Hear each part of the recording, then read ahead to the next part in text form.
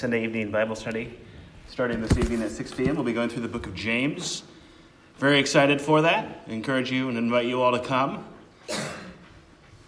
I think it'll be a good time of fellowship, of studying in that book, of prayer. And something else I would like to do with the Sunday night time in the beginning is if there's any questions that you have from the message on Sunday morning or from the book of John, from what we've talked about over these last few weeks, to also offer time to discuss any of those. Certainly I always want to be clear, and anything I can do to be helpful in understanding our passages, I'm happy to do. Also invite you to turn to John chapter 2. That's where we'll be this morning. Also, I'd like to thank several people last week. We just spent our first full week here in Cissna Park. Several people gave Carrie and I food, and I want to sincerely thank everyone who did that. I actually don't even know who everyone was who gave us like groceries or baked us things, but for everyone who did, sincerely, I want to thank you for that. There's also pictures that are being taken, and just want to encourage you to get those. I think that'll be so helpful for the directory to be able to put names to faces. And like they said, if you have a picture or a caricature of yourself, you can just give that to them and they'll put it in there. And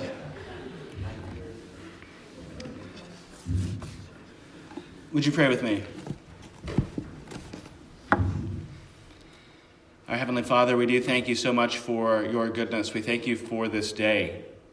Lord, I pray for our time in your word today, that it would point us to you, point us to your truth, point us to the life that comes through Christ. Heavenly Father, I do want to continue to pray for the family of William Mall after his passing, and I pray for your nearness to them. Lord, the scripture says that you are near to the brokenhearted, and I pray that you would be with them in this time, and especially with his widow. Heavenly Father, I want to thank you for answered prayers with Keith Knapp, and let us rejoice in that, and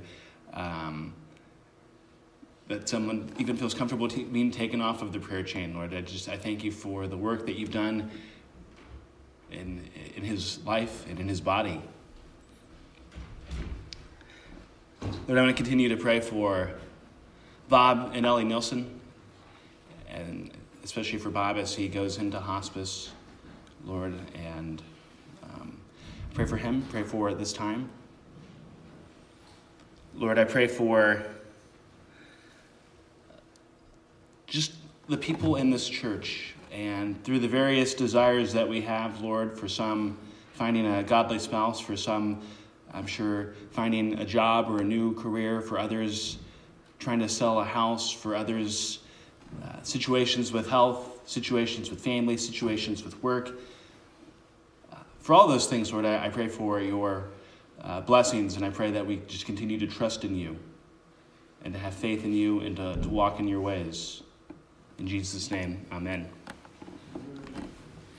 As I mentioned, we're continuing in John chapter 2 this morning, verses 13 to 25.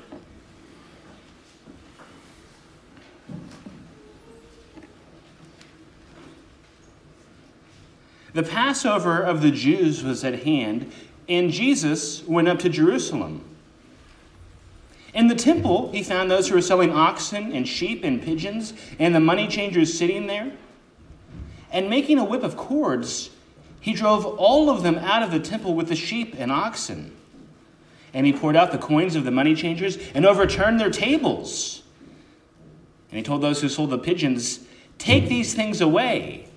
Do not make my Father's house a house of trade." His disciples remembered that it was written, "Zeal for your house will consume me." So the Jews said to him, "What sign do you show us for doing these things?" Jesus answered them, "Destroy this temple, and in 3 days I will raise it up." The Jews then said, "It has taken 46 years to build this temple, and will you raise it up in 3 days?" But he was speaking about the temple of his body. When therefore he was raised from the dead, his disciples remembered that he had said this, and they believed the scripture and the word that Jesus had spoken. Now, when he was in Jerusalem at the Passover feast, many believed in his name when they saw the signs that he was doing. But Jesus on his part, did not entrust himself to them because he knew all people and needed no one to bear witness about man, for he himself knew what was in man.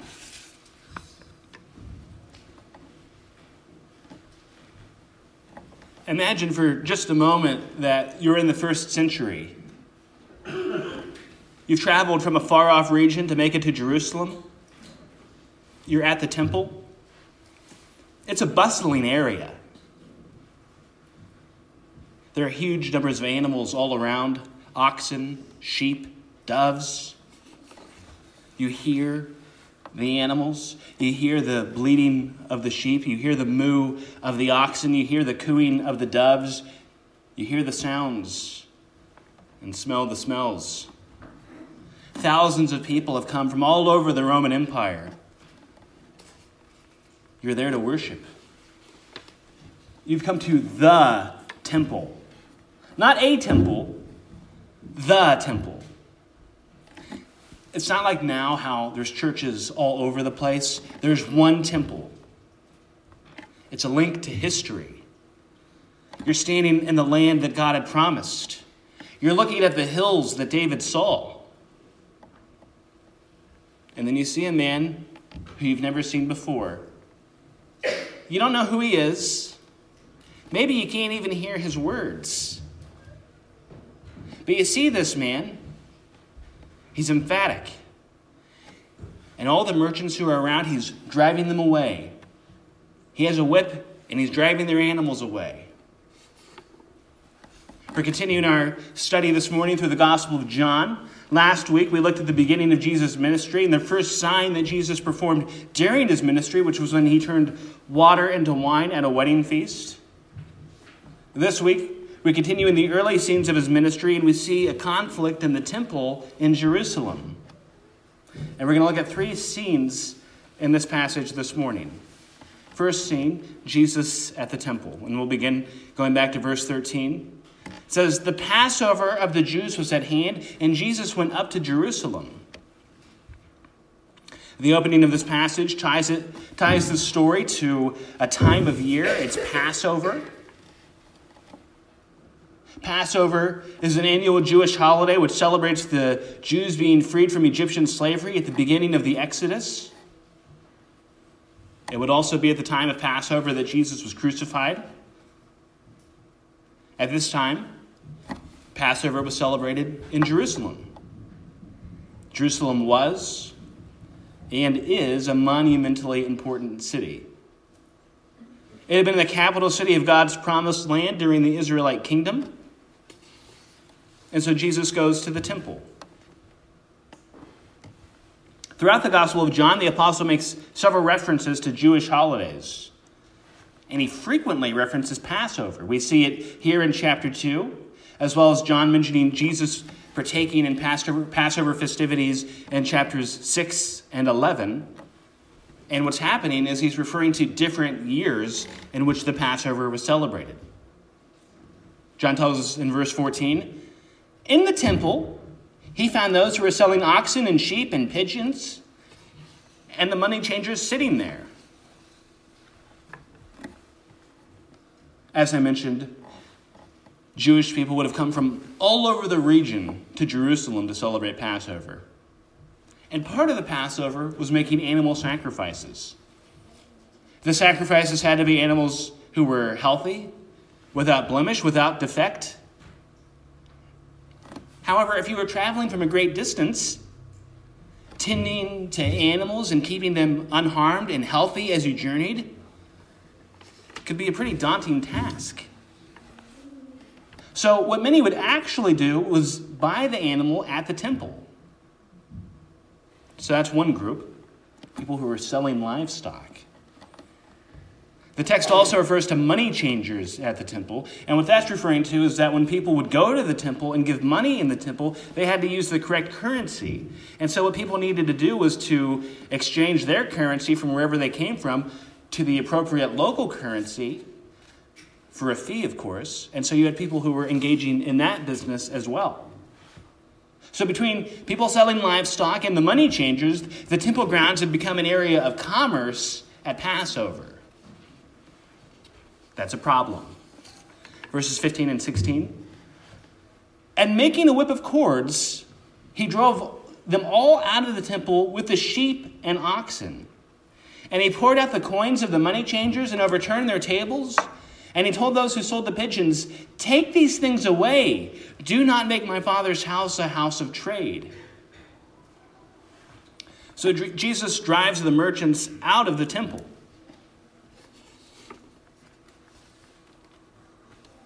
One thing that should be noted, we're here at the beginning of the ministry of Jesus, and he's clearing out the temple.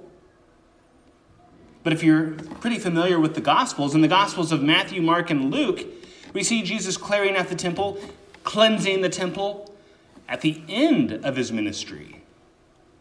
In Mark and Luke, Jesus cleansing the temple actually precipitates the religious authorities seeking to have him crucified. At the end of the temple cleansing, Luke 19, it says, "And he was teaching daily in the temple. The chief priests and the scribes and the principal men of the people were seeking to destroy him." Why is the story found in two different times? Some biblical scholars have argued that John moved the story up because he's more concerned with themes than chronology, and that he did that for theological reasons. I think there's a simpler solution. I believe that Jesus cleansed the temple on two different occasions. Jesus does it here in John 2 at the beginning of his ministry. Then he does it a couple years later at the end of his ministry, which is recorded in the other Gospels. If you can compare the story of John to the story that's in Matthew, Mark, and Luke, the things that Jesus says are different. The sins that he's exposing are different. I believe they're two different events. Once again, John's gospel ends by saying that Jesus did more than could have ever been written down. So it's certainly possible that this happened twice. To say that John just moved the story up, I think overlooks the fact that John actually seems pretty hyper-aware of time in his gospel, constantly making references to days, to holidays, to times of day. He seems very focused on dates and times. Back to our text.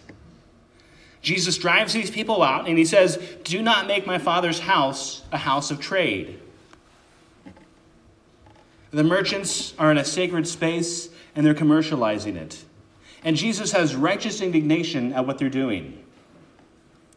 It's not that selling livestock or charging a fee to exchange currency, it's not that those are inherently bad things in themselves. But it's the misuse of the temple property that's an offense to Jesus. As a society, we often overlook the sacredness of life and of our institutions. Marriage is sacred, but nearly half of marriages in America end in divorce. Our world doesn't treat it as sacred, as set apart, as holy to the Lord. Life is sacred. But every year in America, almost 1 million babies are aborted. And when it comes to the end of life, more and more states are legalizing euthanasia. There are actually countries in Europe where euthanasia is already legal that are continuing to expand the parameters of what can be justified as euthanasia, including people who are young, who are able-bodied, who are healthy, who suffer from mental illnesses such as depression, opting to be euthanized. It's not meant to criticize people who are depressed and have mental illness, but rather it's meant to criticize society, who would give justification and legal legitimacy to a person ending their own life. Life is sacred. The name of the Lord is sacred. But people throw that around. They curse by it. As the people of God, we must have reverence for God. It's one of the mistakes that sadly cultural Christianity often makes. Too often we make God someone we casually approach, when the reality is that we couldn't approach God at all but for the work of Christ. We who were so unholy, so unworthy, that it took Jesus' death to make us worthy.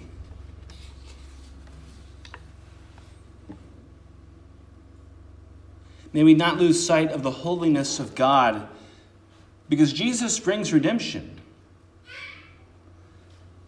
Let the work that he has done, the price that he has paid, the grace that he extends, further deepen our appreciation and reverence for God's sacred character and righteousness. You can never have too high a view of the holiness of God. Jesus is at the temple, and they've turned it into a marketplace. While churches might not do that specific thing, sadly, there are still many things which churches in America do which totally undermine the sense of reverence which we should have for the bride of Christ. Churches often pander just to get people in the doors, but oftentimes at the expense of theology and teaching the word. I recently asked members in a Facebook theology group that I'm part of, what's the most gimmicky thing that you've ever seen a church do to try to get people in the doors? It's unbelievable. One church did a Guns and Jesus study where they would come together for a short devotional and then go shooting. One church turned their sanctuary into a haunted house for Halloween. A pastor did an Advent series where every week he would wear a different costume, such as Frosty the Snowman or Buddy the Elf. One church spent a month doing a sermon series based on the Tim McGraw song, Live Like You Were Dying. There are pastors who have ridden into worship into the building on motorcycles, on hoverboards, on Segways. There are churches who do raffles and give out gift cards. Some churches have even raffled off cars. And the list goes on and on. None of these things would be inherently bad by itself. A grown man dressing as Frosty the Snowman is probably bad in any circumstance.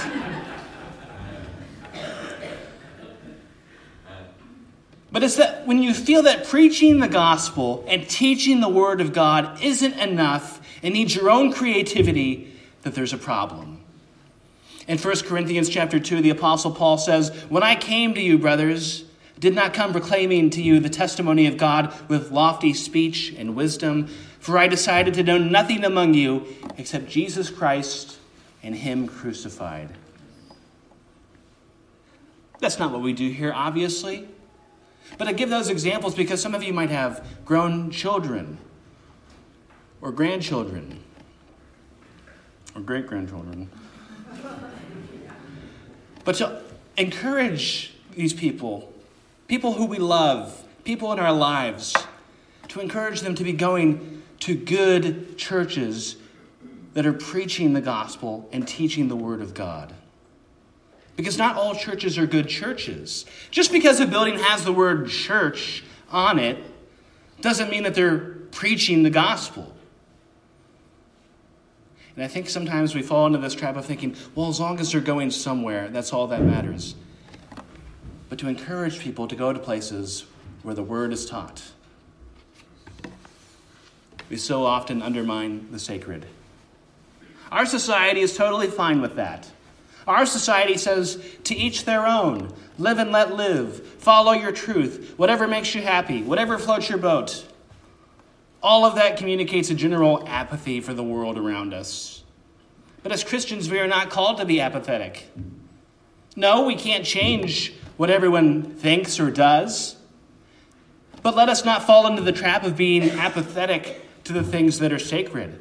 Let us not make common the things that are sacred. Verse 17, his disciples remembered that it was written, "Zeal for your house will consume me." That's a phrase taken from Psalm 69, a psalm which was written by David. Psalm 69 is a lament of the injustices and difficulties of life, of following the Lord. If you're going through a tough time right now, I would read Psalm 69. Several verses in that psalm apply to Jesus and to the church. But in this place, in this passage, There's one verse in particular which the disciples remember: the tremendous zeal for the temple, for the house of God that Jesus has. Second scene, we see the response to Jesus. Verse 18. So the Jews said to him, "What sign do you show us for doing these things?" Now, that's not an inherently absurd question. Jesus is driving people away from the temple, so they want to know how his actions are justified. Now, when they ask the question, "What sign do you give to us?" it seems like they expected some sort of grand miracle. Jesus does tell of a future sign that he'll perform. Verse 19. Jesus answered them, "Destroy this temple, and in 3 days I will raise it up." Jesus says the sign that he can do. Verse 20, the Jews then said, "It has taken 46 years to build this temple, and will you raise it up in 3 days?" The religious authorities looked at how long it's taken to build the temple, and so it seems absurd that Jesus could possibly do it in 3 days. They missed the point. Here's something I learned this week. At the time of Jesus, the temple in Jerusalem was actually still under construction. I always thought, and you probably thought this too, that what they're saying is it took 46 years from start to finish to build the temple. Incorrect. A little bit of history. The Jewish people built the temple under the reign of Solomon. I knew that. That's the first temple. It was destroyed in 586 BC when Jerusalem was conquered by the Babylonians. About a century later, reconstruction of a second temple began. That temple was pretty modest. However, it saw a major renovation beginning around the year 19 or 20 BC. In other words, the major renovation began 46 years before Jesus cleanses the temple in John 2. And so by the time of Jesus, they're saying the construction had been underway for 46 years. The actual construction wouldn't have been completed until AD 63, which was some 30 years after the time of Jesus, 30 plus years actually. I point that out because 46 years is a long time. But the actual renovation work took more like 80 years. And if it sounded absurd that something could be raised in 3 days, it's taken 46 years, imagine the perspective of looking at a temple that's not even fully complete and being told that it could be built in 3 days. Nevertheless, the authorities don't challenge Jesus' claim. They're not going to tear down the building. But Jesus isn't referring to the building anyway. John makes that explicitly clear in the next verse, verse 21. But he was speaking about the temple of his body. When therefore he was raised from the dead, his disciples remembered that he had said this, and they believed the scripture and the word that Jesus had spoken. Jesus is the temple, and he's referring to his death and resurrection. Jesus died and rose on the third day. Last week, when we talked about Jesus turning water into wine, I brought up that part of the purpose for that sign was Jesus showing a replacement of the old with the new. Jesus was showing that he provides the better wine. The jars he used to turn water into wine were the jars which were used for Jewish purification rituals. Jesus transcends and overshadows the old covenant. He brings the new wine, the new covenant. And in the same way, Jesus is the true temple, the greater temple, the new temple. I talked about this a few weeks ago. But the significance of the temple in the Bible is that the temple is where we meet God. That's why the temple is so important in the Old Testament. And so when Jesus says, destroy this temple and in 3 days I will raise it up, yes, it's referring to his death and resurrection, but it's also pointing to Jesus as the greater temple. The temple was just a building. Merchants, salesmen could encroach upon the holiness of the temple. But in Jesus, we have an incorruptible temple, an incorruptible Savior through whom we are brought into the presence of the Lord.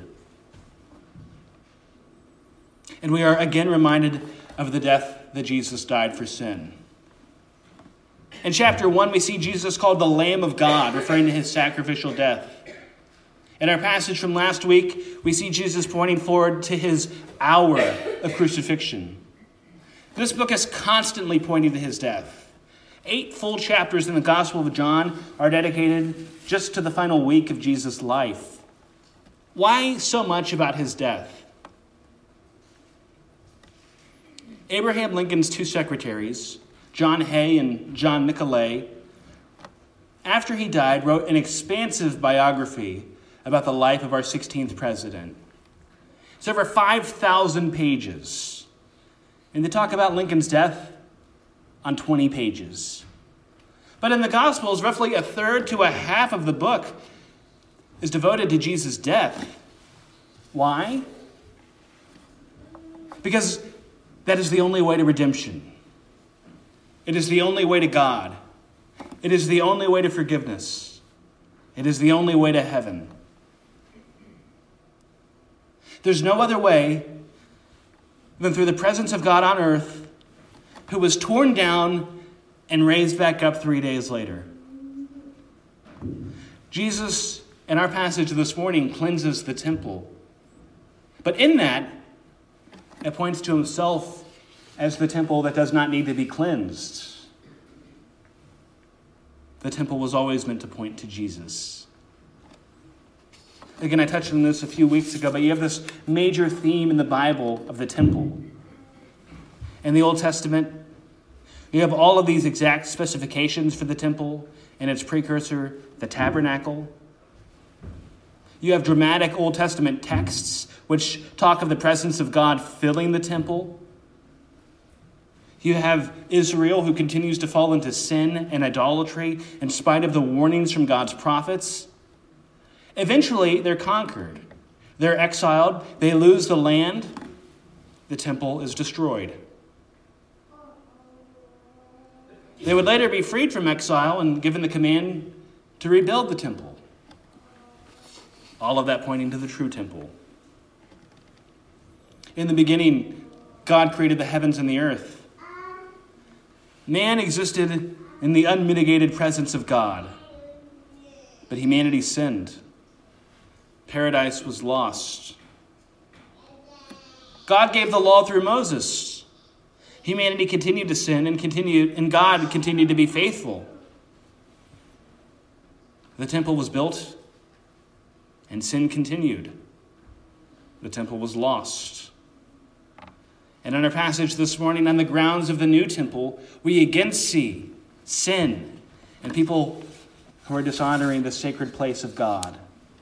Left to our own devices, we'll continue to lose the temple, to squander God's grace because we're sinful. But instead of having a building which represents the presence of God, we're given a person, Jesus Christ, the eternal God of creation, who himself becomes the temple. We are welcomed back into the garden because Jesus left heaven. We are welcomed into the presence of God because Jesus was forsaken. We were given grace which cannot be lost because it was bought by a Savior who does not fail, who does not sin. The Word became flesh and dwelt among us. Jesus came to be with us so that we could be with him. Third scene, we see some of the reaction to what Jesus is doing. Verse 23. Now, when he was in Jerusalem at the Passover feast, many believed in his name when they saw the signs that he was doing. John mentions that Jesus is doing other signs. He doesn't tell us specifically what those signs are, but people are taking notice. And the text says that people are believing in him based on his signs. But Jesus, on his part, did not entrust himself to them, because he knew all people and needed no one to bear witness about man, for he himself knew what was in man. Those last couple verses are a bit cryptic and peculiar. Jesus desires for people to believe in him, to trust in him, to know him. But he also desires for our faith to be authentic, because there's no fooling an all-knowing God. He knows what's in man. He knows our hearts and where our faith is. Sure, some were drawn to the signs that Jesus was doing, and those things should impress us. But simply being impressed by something that Jesus says or does not go far enough. You must believe in Jesus. You must trust in Jesus and the death that he died for sinners. What do you believe about Jesus? Where is your hope? Who is your Savior? Do you still ultimately trust in your own goodness? That's hard to let go of. When you trust in Jesus, it is what he has done through which you are saved. It is through Jesus and nothing else.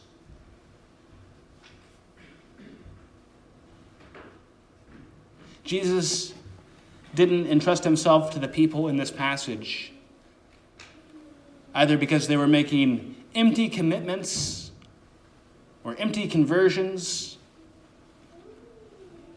not really believing in him. Jesus knows our hearts. Some people don't really believe in Jesus, but come to church every week and think that's enough.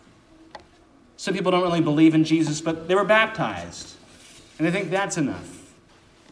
But we have to have true faith in the Savior of the world. Not just going through the motions, but actually trusting in Jesus and what he has done. We need a conversion of the heart. What does that look like? Come next week.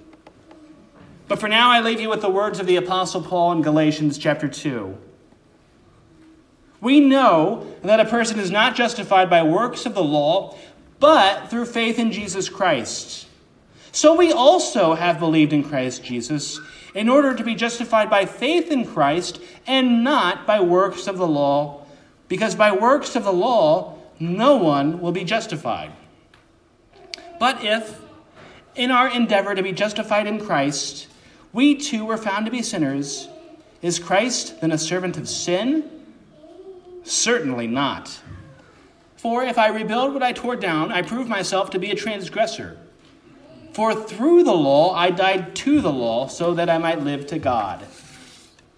I have been crucified with Christ. It is no longer I who live, but Christ who lives in me. In the life I now live in the flesh, I live by faith in the Son of God, who loved me and gave himself for me. Let's pray.